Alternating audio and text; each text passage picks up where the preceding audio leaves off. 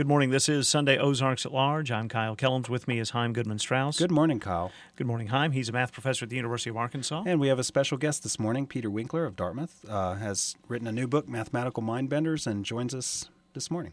Good morning. Good morning. Last year you joined us and gave us a couple of great puzzles that our listeners really enjoyed. And do you have a new one for us today? Let me start you with one that's reasonable to try doing in your head. And that's a very simple question. What is the best full house? Oh.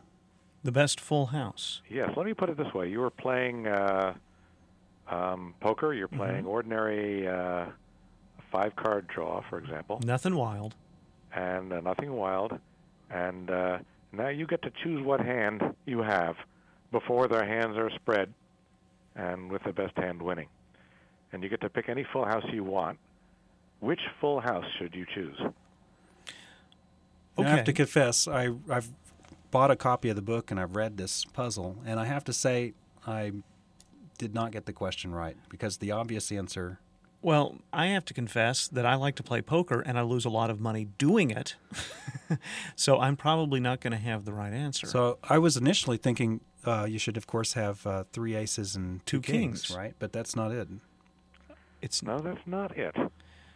And but the funny part about it is that I didn't get the answer exactly right in my book either.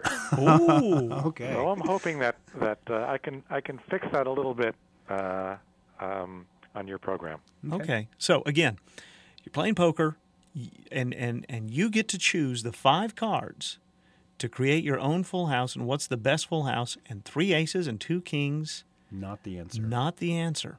That's right. All right. Peter Winkler, and is this puzzle in Mathematical Mindbenders? Yes, it is. But apparently the answer's not. That's right. Or an answer is. And you can find Mathematical Mindbenders at Amazon and bookstores? Yes, you can. All right.